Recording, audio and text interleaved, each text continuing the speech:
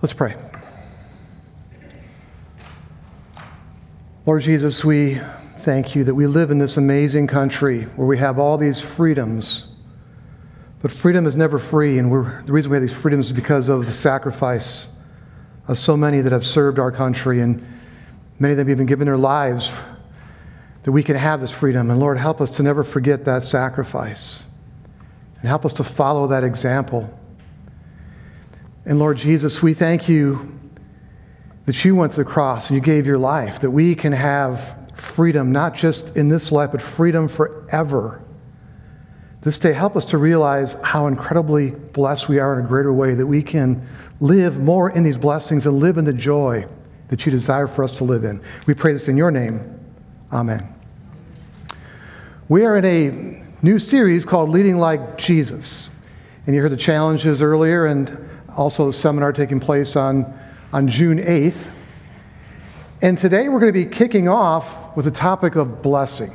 And I want to share with you a story, and I want to encourage you to lock and load this story in your mind, your heart, because I think it can truly help you. It's really helped me a lot as far as focusing more on blessing.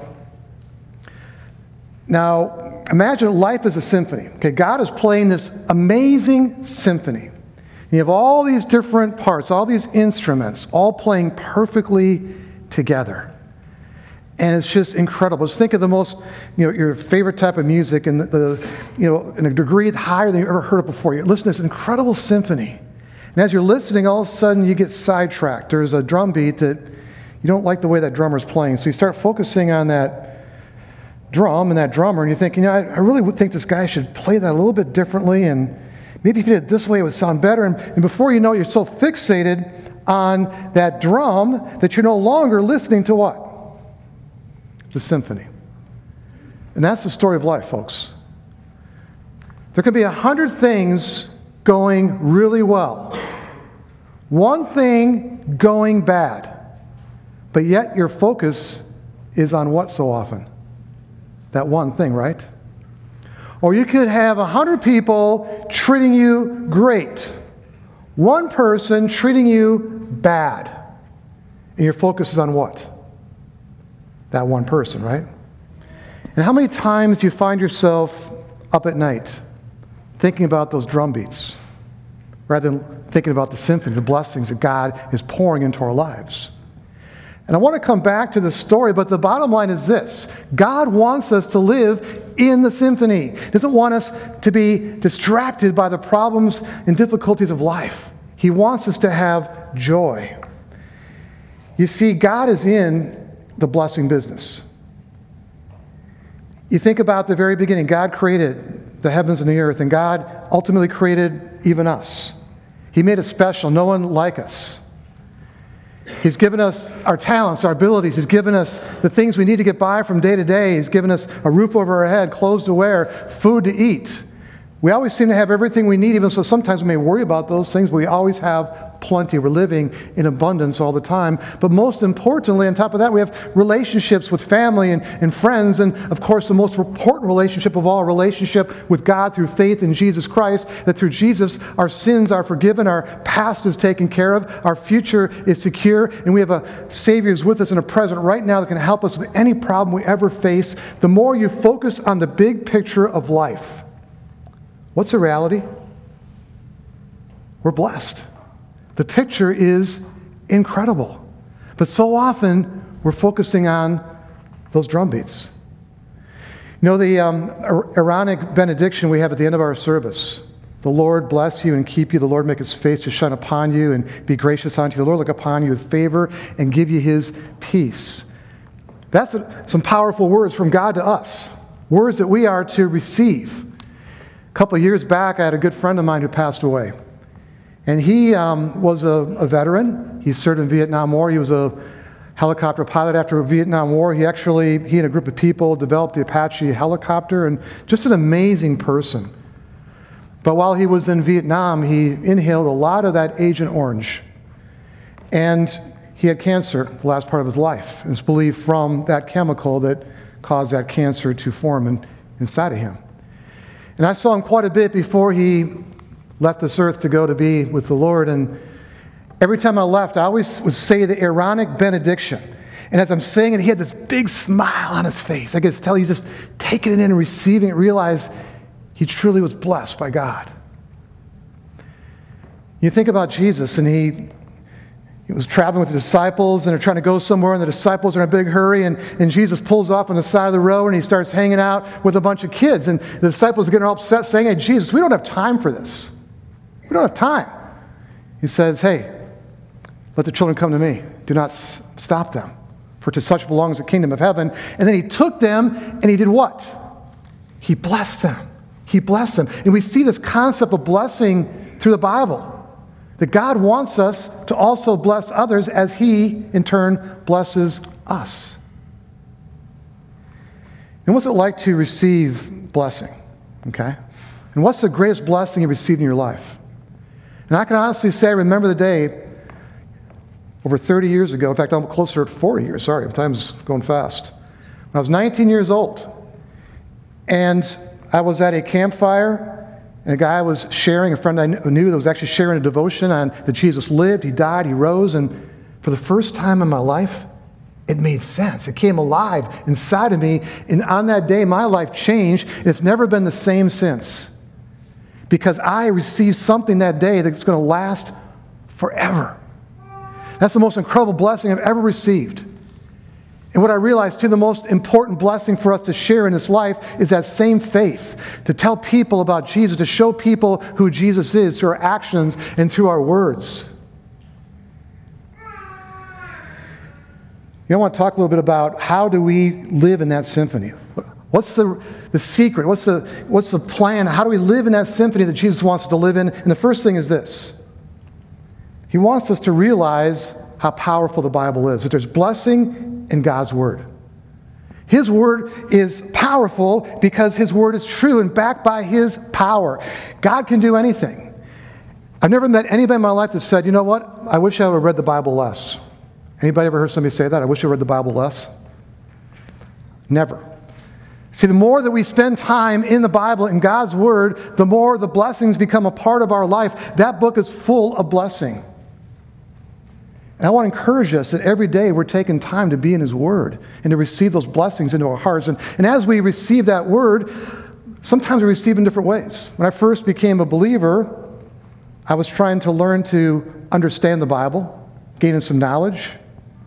But the more that you grow in the Bible, you begin to realize, wait a second, these are not just words for knowledge, not just words from my mind. These are not just words from my heart. These are words I meant to embrace and live out in my life.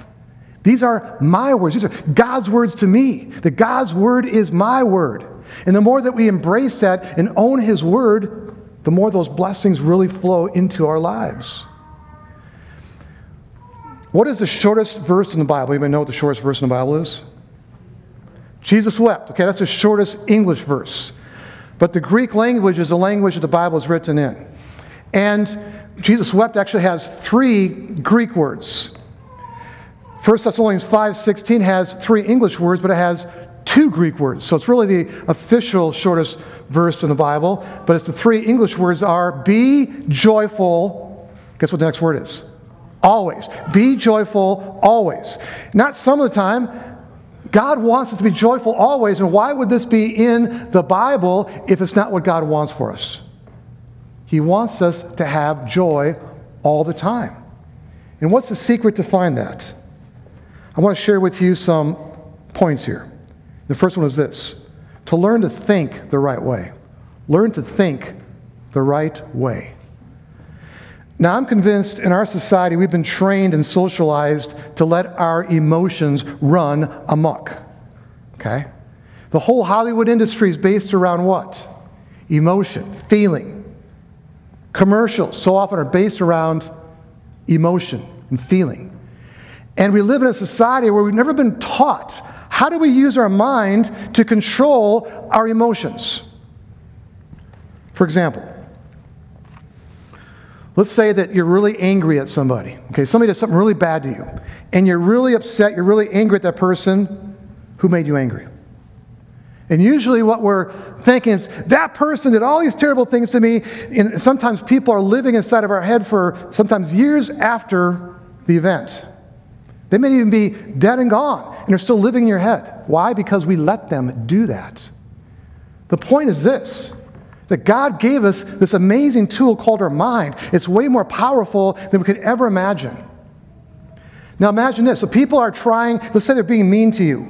Usually if somebody is mean to you, people show to you how they feel about who? Themselves. So maybe rather than being upset at that person, maybe thinking, no, they must be having a bad day. I feel bad they're feeling that way.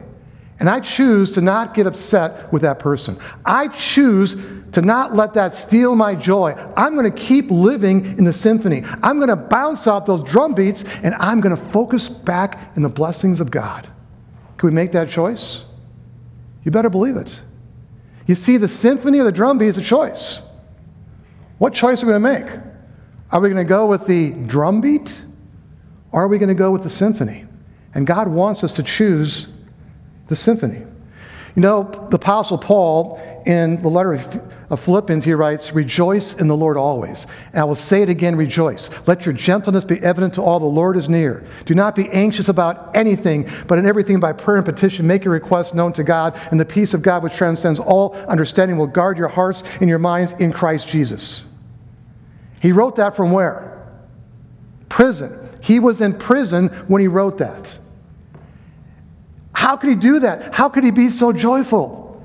He's using his mind. Even though he was in prison, he knew he was free because of who Jesus is and what Jesus had done for him, that he was still living in joy because his mind was overcoming his emotions in the truth of God's word, reigning over worldly fears. Learning to think the right way. The second thing is learning to pray the right way. Learning to pray the right way. Prayer is powerful because God is powerful. You know, the most incredible prayer warrior I've met in my life, and I think I've talked about her before, is Dorothy Gerard, Pastor Mike's grandmother. And she was a member at my last church I served at, and she prayed every day, 3 hours a day. I went to see her one time at her assisted living center where she lived, and she showed me her whole regimen of prayer. And I would call her, I'd give her prayer requests, and for those of you that ever met his mother, every time I saw her, she had a big smile on her face. She was happy all the time, even as her faith deteriorated, her health deteriorated. Faith was always strong. As her health deteriorated, she still was happy and joyful. And the point being is that as you pray, it's about a relationship. The more that we grow closer to God, the more you love somebody, you want to talk to them, and prayer is talking to God. And learning, he loves me, he speaks to me through his word, I speak to him through prayer, and as we grow in that relationship, we want to talk to him. And that relationship is the most important relationship in our lives. And the Lord's Prayer gives to us an incredible model on how to pray the right way. Sometimes you're thinking, how do I pray? And even the disciples are asking Jesus, how do we pray, Jesus? And he says, when you pray like this, our Father who art in heaven, hallowed be your name. And so we start out by praying to our common Father, and we're worshiping him, we're blessing him for who he is and what he's done for us. Thy kingdom come, thy will be done on earth as it is in heaven. We're praying for God's kingdom to spread throughout the world. We're praying for Jesus to come into the lives of every human being. That's a big, powerful prayer. It's a big ask. We go on, give us this day our daily bread. The one part in the prayer that talks about something worldly, and we're praying not only God, provide for me what I need to get through this day, but provide it for who? Everybody in the whole world. But it's not just physical bread. We're also praying, God, take the spiritual bread of your word and make it alive in me and make it alive in the lives of all people. We go on. Forgive us our trespasses. We forgive those who trespass against us. We're praying for forgiveness to come not just to ourselves, but to who? Everybody in this world. The most important thing I can tell you is that even though I am a sinner and I've messed up numerous times in my life, that through Jesus Christ I'm forgiven and the way to heaven is open for me. But not only are we forgiven, but we have to learn to do what? To forgive others, because God loves us so much. He knows if we don't forgive, we are carrying other people's garbage. Lead us not into temptation, but deliver us from evil. We're saying, God, bless me with protection from the force of evil in this world. I realize that Satan and his demons are more powerful than I am. I need your help. I need your protection. And guess what? He helps. He's there. This is a great prayer. The prayer of a blessing. And we ultimately in our lives, we need to learn to pray that way. That is a model prayer as we do our daily prayers. And I pray we're spending time every day talking to our God. Think the right way, pray the right way. Next is learn to receive the right way. What is this all about? Receive what? Receive the blessing, folks. We need to receive the blessing. I want to tell you a story about a guy that I talked to a little over a week ago. And a guy I've been talking to for quite some time. He's a great person, a great man of God. He started churches in California. He started a church in Mesa. And he's done so much for all kinds of people. He's got wonderful children. He's been married for over 30 years. But as I got to talk with him, I began to realize he has this repeated record going over in his head. I'm not good enough. I'm not worthy. He had a terrible childhood. And as he shared his childhood, I couldn't help but cry to hear what he went through. But I've told him over and over again the same type of sermon, that God loves you, that God wants you to receive His blessing. And this last time when I met with him, he came in my office with a smile on. He said, John, I'm finally realizing it, that God's blessing is for me too. Okay? Not just for everybody else, it's also for me to own it, to receive it. But sometimes to receive it, we have to make room. If our lives are full of anger and bitterness or rage or addictions, things of this world, if those things are filling us up, there's no room for the blessing to come inside because we're like a container. The first thing we need to do sometimes is what? You need to empty the garbage out. Empty it out. Ask Jesus to take it. Do a house cleaning. Make room and let the blessings of God pour into your life. And as you realize more and more how much you are blessed, and as you're filled more and more with His love, with His joy, it becomes an incredible thing because the next thing you get overfull and begins to flow out to those around you. That leads to the next point. Learning to give the right way. Learning to give the right way. I truly want to see this church thrive and grow even more. This is a great church, okay? I had choice of churches I could, be a part of. And I chose this one too because I love this guy here. And I love what I see in this church. But the key for us to grow even more and affect our community more is in the degree of how much we let God's blessings fill us to the point of overflowing. That as we go out in the community, it's just pouring from us, just coming from us. Talking about giving the right way, as we think about our military, as we think about those that gave their lives even for our country. They gave everything. No greater love is there than for someone to give their life for a friend. I pray that we never take for granted the sacrifice our military people have made for us. And that's an example. And Jesus gave His life as well, that not only our military people, they give us freedom in this life. Jesus, through His sacrifice, gives us freedom forever. In the same way, we're called upon to share that with other people too. The Bible, Paul refers himself as a doulos, a slave, a bond slave. And a doulos is somebody who is a slave and their master sets them free. And then, after they're free, they voluntarily choose to give themselves back to their master, to do whatever their master wants for the rest of their life. That's what Paul means when he says, I'm a bond slave for Jesus. Jesus has set us free. He has blessed us, and as we receive that blessing, the best way that we can show our thanks is to give ourselves back to Him. I'm yours, Lord. Use me in any way you want. And be open to what that calling is. And incredible things are going to happen. You see, we're blessed to be a blessing. In your worship bulletins, there's this blue sheet. And last week, 5 of you filled it out. That's a good start, but we want a lot more. God stories. How God is blessing you. We want to hear more from you as far as what God is doing through you. Stories where He blesses you and He uses you to bless others. So we want to encourage you to please, fill one of these out, turn it in. We're going to set up times for filming them, so you don't have to do it live. It's going to be behind a camera, and it's not as bad as you think it's going to be. But we want to hear more about what God's doing to the people of St. Mark. But receiving the right way. A number of years ago, I had a friend. And the first time I met him, I asked him, how do you feel? How's it going? He goes, super, super. And I think, gosh, that seems strange. I never heard that one before. But the more I got to know him, the more I realized he was. He was like super all the time. He was always happy and joyful. And the last thing I want to talk about here is I'm abundantly blessed, okay? I think maybe super may not be your word, but I like this phrase. Someone asks you, how are you doing? Typically you say what? I'm fine. I'm okay. Try this one. How are you doing? I'm abundantly blessed. And see what happens. I've encouraged people to do this in the past, and they've shared with me a lot of stories about the opportunities that opened up for them to have a conversation with that person. Well, how do you get that way? But let me ask you a question. Are we abundantly blessed? Yes or no? It's the truth, right? So why not speak the truth? We are abundantly blessed. When? All the time, if we're focusing that symphony. And the last thing I want to challenge you with is called the blessing challenge. So I've given you 2 challenges, the abundantly blessed one, but the last one is this.